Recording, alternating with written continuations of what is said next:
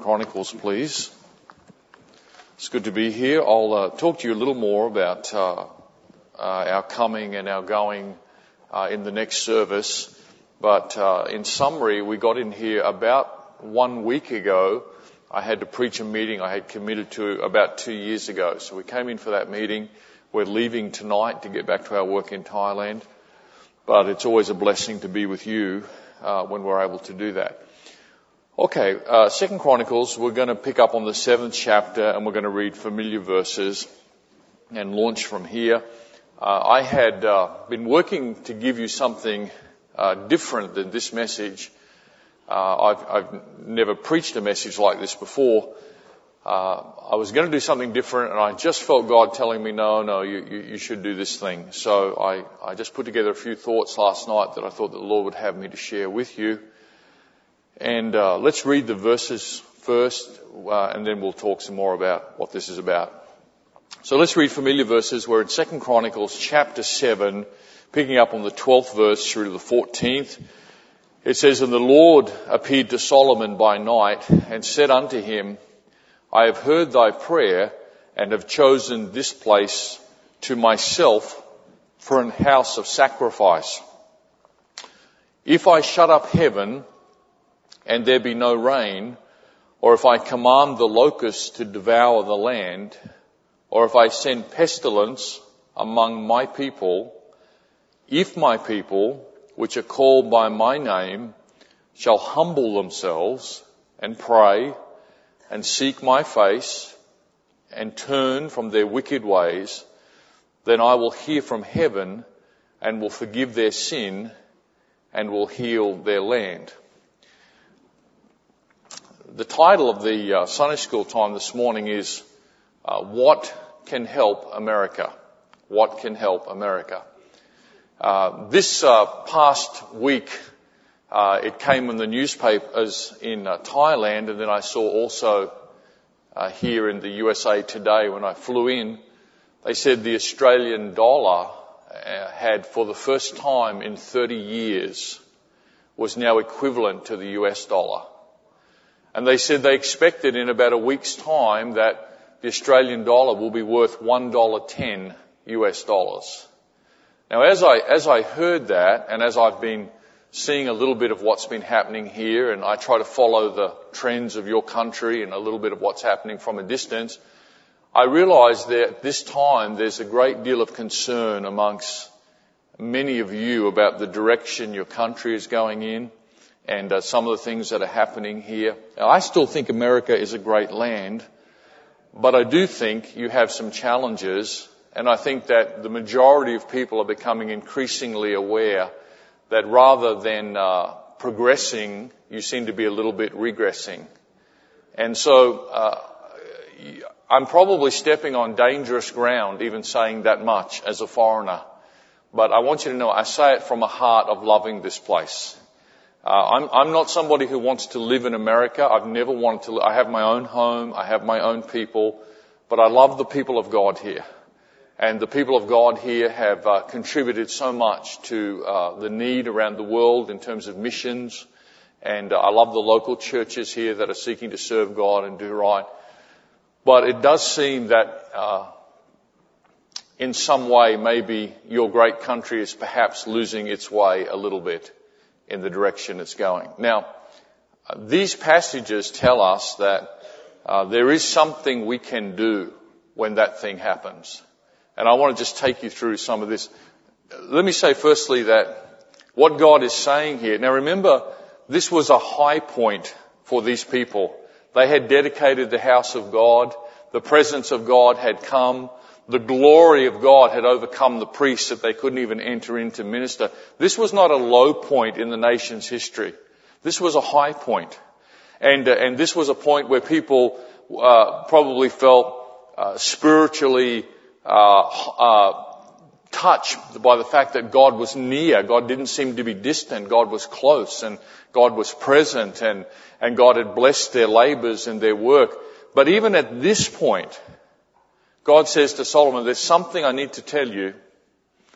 And it's like God saying, I understand where we're at now, But let me just tell you this, Solomon, regarding this place where you will come to pray, and it's verse 13, if I shut up heaven, God's saying, Solomon, if at some point in the future it isn't like this, it isn't how it is today, and I have to exercise a certain judgment on the land, and I hold back the rain, and I send the pests, and there's some, Solomon, when that happens, if that thing happens, then this is what you need to do. Now, what God is telling us there is this. Good things can lose their way over time. God is telling them this at a high point, not a low point. This is not the word of God coming to a people in apostasy. This is the word of God coming to people in spiritual prosperity. And God just saying, if you lose your way, and I have to move my hand against your country, then here's the thing you need to do to get me back. This is what you need to do. And that's what God is saying. Now, the truth of it is, good things can lose their way. And by the way, for the record, I still think that your country is the greatest in the world as far as influence and power and many things. And I still believe that. But good things can lose their way. Good churches can lose their way. Churches can start good, and then a drift comes, and things start to happen, and maybe the leadership is not doing what it should be doing, and things change, and Bibles change, and the emphasis that was on reaching the lost starts to change, and good churches can lose their way. Good nations can lose their way. Good Christians can lose their way.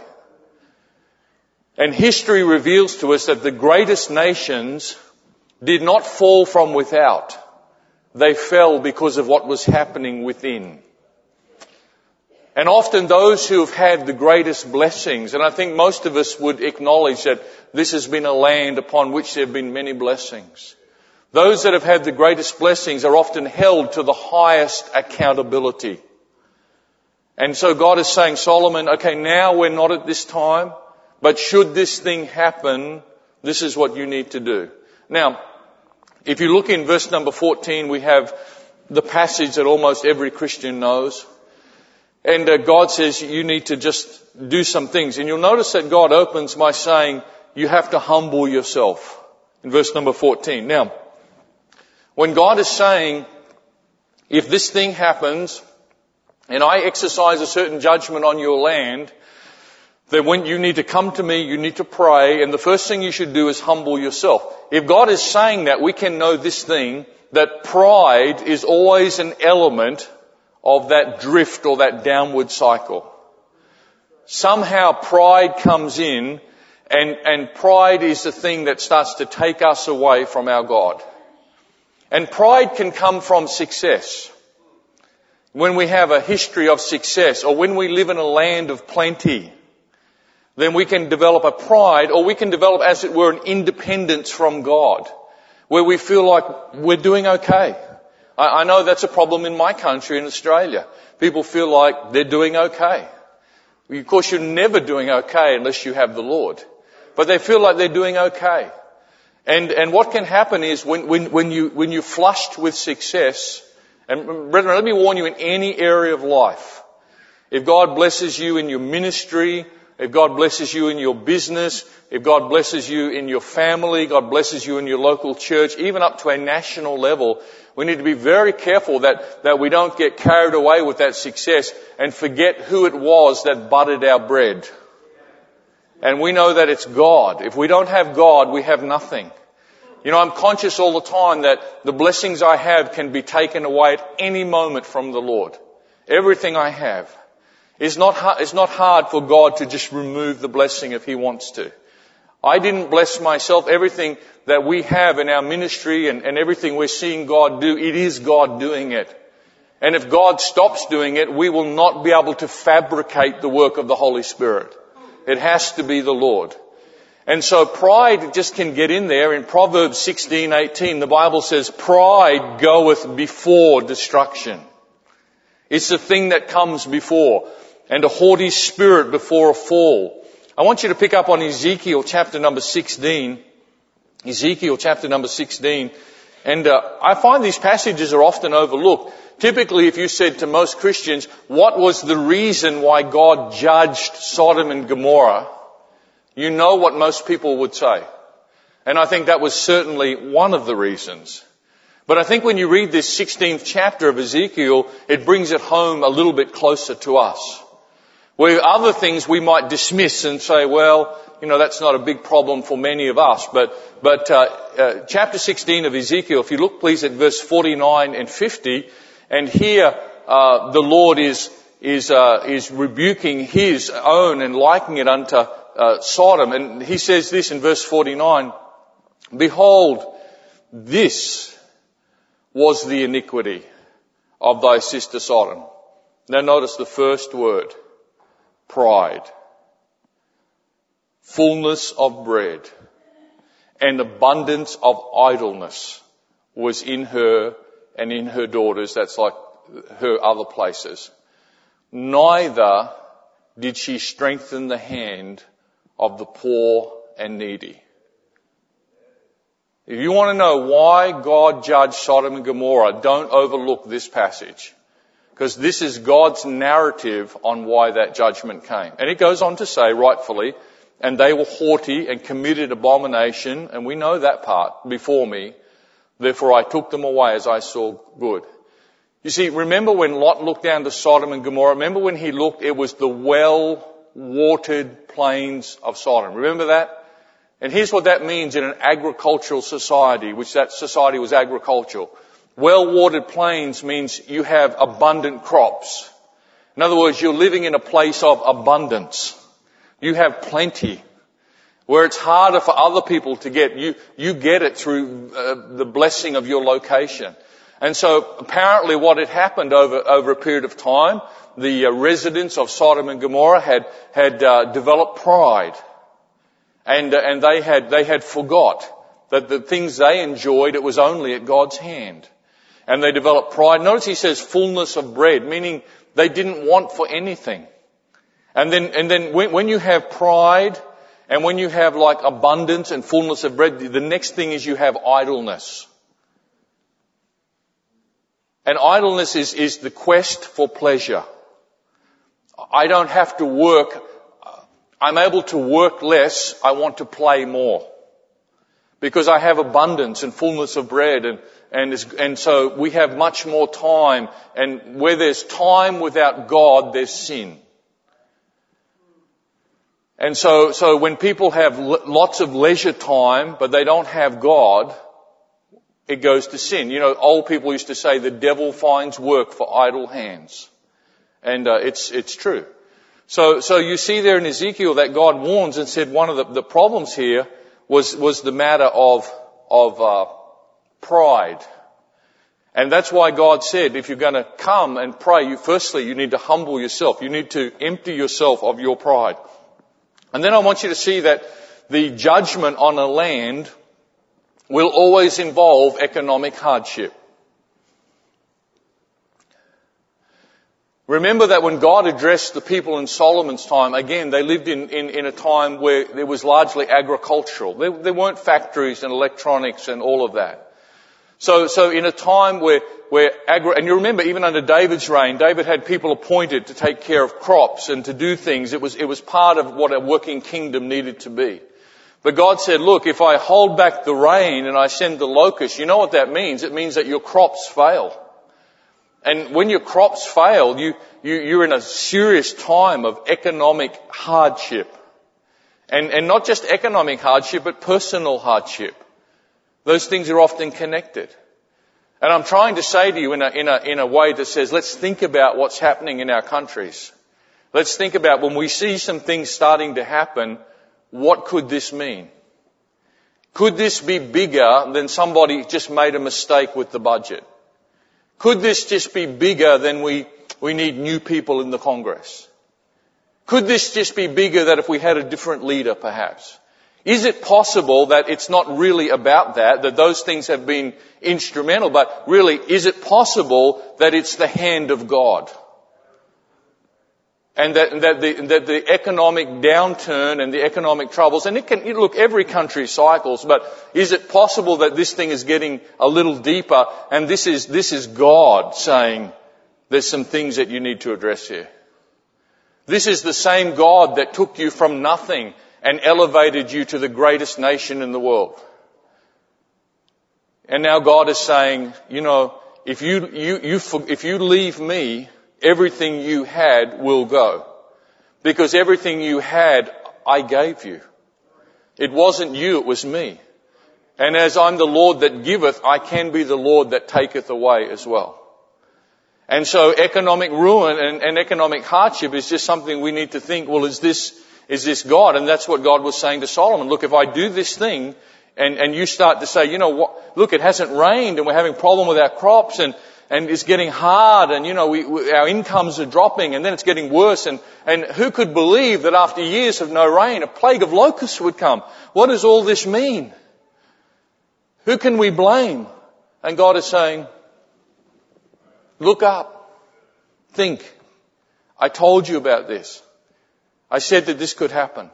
And this is me. I'm doing this thing. So when you see those things, now the next thing that we ask this question, who can save the land? What can you do?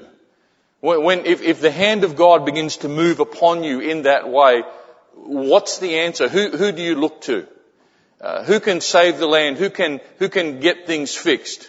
Who can cause God to change and end these hardships?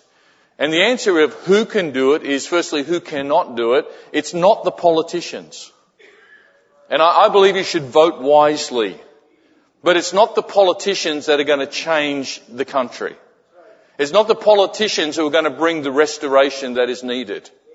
And you be careful that you don't confuse biblical Christianity with political conservativeness. They are two different things. They're not the same. And there's somewhat an attempt to overlap that, but be careful, they're different things. It's not the unsaved. The unsaved are not the people who will get the blessings to come back again.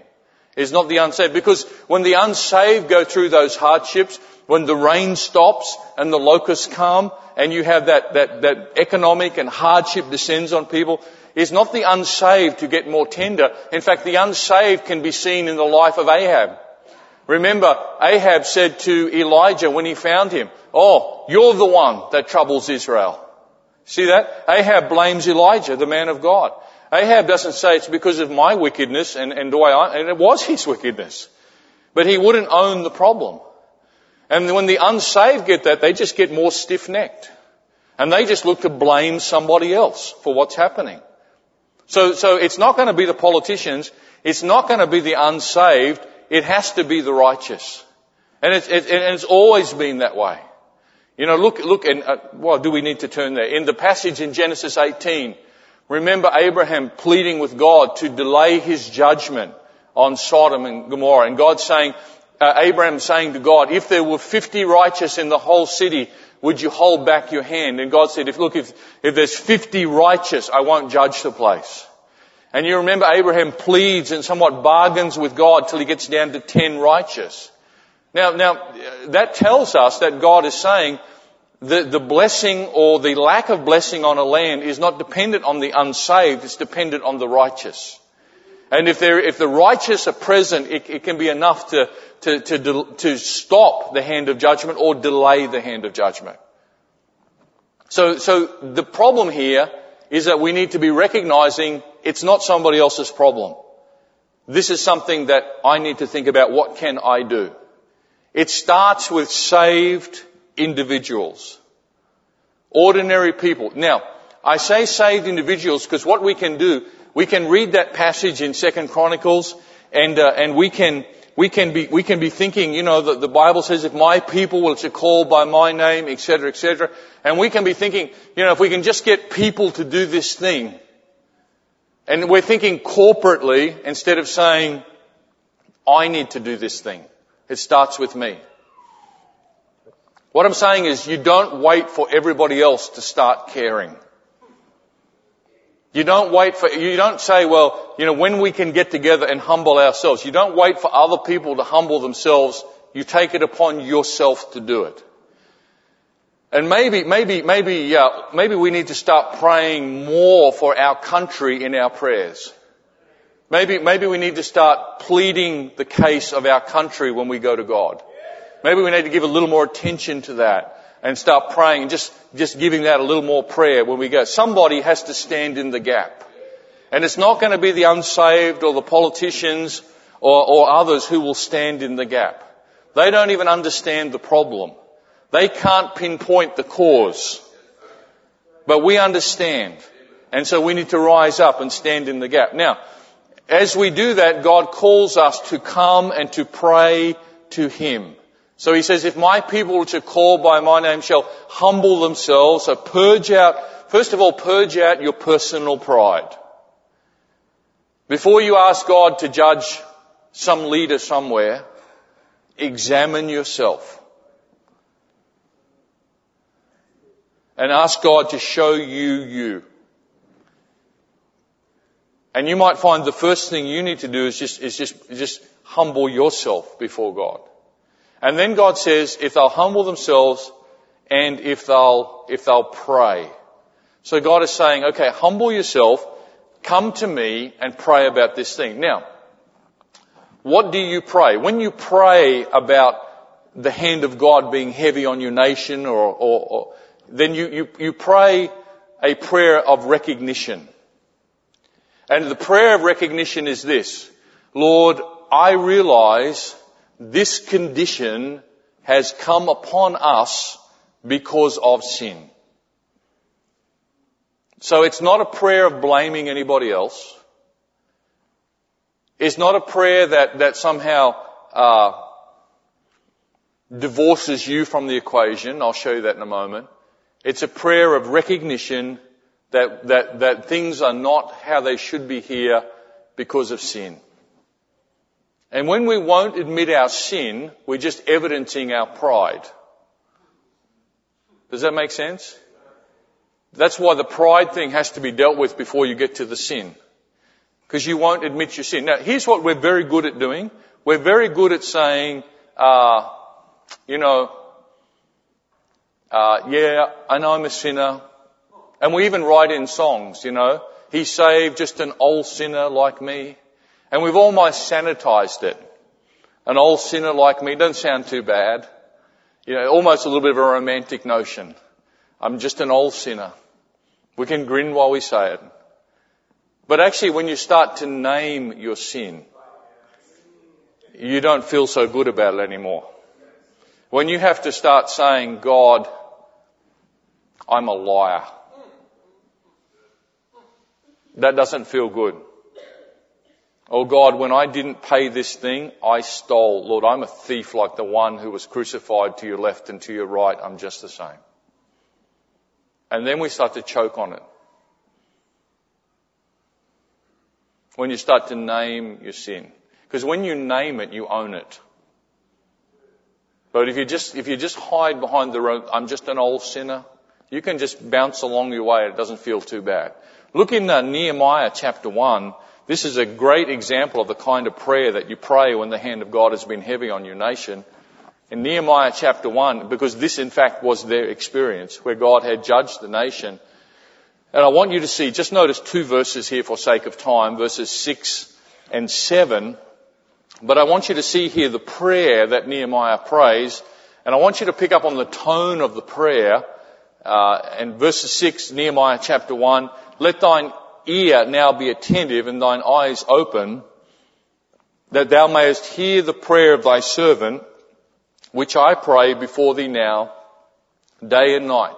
Now just follow the tone. For the children of Israel, thy servants, he's praying for them, and confess the sins of the children of Israel. Now notice this, which we have sinned against thee. Now remember, they were carried in captivity because of the actions of generations before him. But he's owning the sin. He's not saying them. He says it's we. We did this. And then he says this, which we have sinned against thee. Notice this, both I and my father's house have sinned. So he says, he doesn't just say, this was Dad's generation that caused the problem. This was the people before who wouldn't listen to God, who led us to this place of captivity. He says, no, he says, which we have sinned against thee, both it's me, I've been a part of this. And he's taking ownership of the sin that brought the judgment on his land. And then he says in verse 7, we have dealt very corruptly against thee, and have not kept the commandments of the statutes. Now, that prayer is a prayer where Nehemiah owns the sin of the nation and even the generations before, and he's pleading with God for a restoration, a new beginning, a reversal of the hand of God, and he's going to get that. But notice how he prays. So God is saying, humble yourself and come to me. And that humility is a real key. Remember, God says in James 4, God resisteth the proud, which is, the thought is there, he'll keep you at arm's distance. God resisteth the proud, but he'll give grace to the humble. So we cannot rise up until we first get lowly. We need his grace. America needs the grace of God. America needs the mercies of God. And then he says, if you'll humble yourself and if you'll pray, and then notice, and we're in the Chronicles passage, you'll seek my face. To seek God's face is simply to desire more of him. To want to go after his blessing, to desire his countenance to be looking upon you, to want his working, and to be willing to seek it above other things that we seek or want. Are we seeking God's face? Humbling ourselves, taking ownership of the sin, and then having a fervency in wanting to seek God's face and seek his blessings. And the Bible tells us many times, and it's most vividly brought out in the Matthew 6 passage, that if we will seek the things of God first, the other things will come. But so often we want the other things. But God said, if you find your land in this condition, then you need to come, humble yourself, pray, and seek after my face. And then God says, if you'll turn from your wicked ways in the Chronicles passage, then God will hear. Now, this is a personal duty, not just a corporate one. We have to understand, as long as we have sins, whether they're secret or known, that we are contributing to the problem. We can't blame somebody else. If we have wicked ways, we're a part of the problem why our country is the way it is. And we shouldn't think because ours is secret and others is known, that it's not known to God. The Bible says the eyes of the Lord are everywhere, and he sees the good and the evil. Nothing is hidden to God. And God says, turn from your wicked ways, and forsake that. And when you do that, you're taking ownership of the problem. Sometimes it's easier to see the sin in our nation than the sin in our lives. Sometimes it's easy sort of to walk around with a mental placard decrying the sins of the nation and not seeing the sins of the one who holds the placard. So God is saying, look at you. Take ownership. If you want God to restore the blessing, if you want that, then you step up. Don't wait for somebody else. Don't say, well, brother, this message is right. We need, people in America need to do this. Well, they do, but you need to do it. Don't wait for somebody else. Let your voice be a voice that God is hearing, praying and pleading for your nation, but taking ownership and responsibility for how it got there. This will be our last passage, and we'll be out of here in good time this morning. Psalm 66, verse 18 and 20.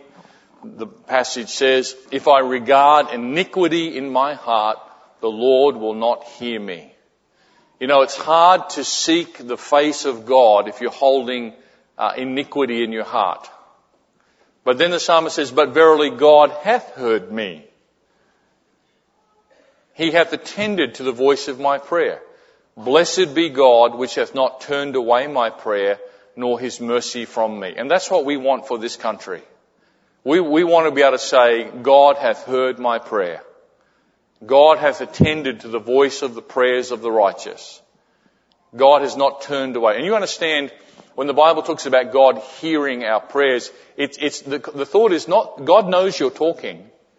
Whether he hears you or not, he knows you're talking. But he's not, you understand? How can I say, you can hear, but you can not be listening. The thought is, yeah, I know, I know what you're doing. I can see what you're doing. I know what you're saying. But there's that little matter of that iniquity in your heart that I'd like you to take care of before we discuss this any further. You know, he knows you're praying, but he's not hearing your prayer as such, because there's some things that you need to take care of. Look, it would seem to me every Christian's had an experience like that, where you've gone to pray about something and maybe you started asking for something and God just tapped you on the shoulder and said, what about this? The Holy Spirit has a way of bringing up anything that is not to his pleasing when we pray. And that's your time to get that right. When the Holy Spirit taps you on the shoulder about something, you've got two choices. You can either just resist it. Here's what you can do. You can pretend you're not hearing the Holy Spirit. You can just you can just keep marching on in your prayers or your life and pretend like you didn't hear that still small voice, but really you did hear it. But you're pretending you didn't hear it because you don't want to do what it said. So you can pretend you're not hearing it, or you can stop, acknowledge it, ask God's forgiveness, and see if God wants you to do something further about that, and then get on with your prayers. There's no point praying if God's not going to hear us. You understand what I'm saying? We need to have prayer lives where God is actioning our prayers. And so that's why God said in the 2 Chronicles passage, if you'll just move away from your wickedness, and then there'll be no blockage there. I'll listen to you. I'll hear your prayers. I'll hear you praying the Nehemiah prayer. Lord, we have sinned, both I and my father's house. I take ownership of this. And God says, I'll bring restoration to your land. I believe this, that we can buy time for our countries.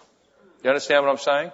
God said this about the Amorites. When God was talking to Abraham, God said, at a future time, your descendants will do, and they'll occupy this land. And then God makes this curious little statement, because the cup of the Amorites' iniquity is not yet full. The time is not right because they're sinning and their iniquity is there, but it's not full yet.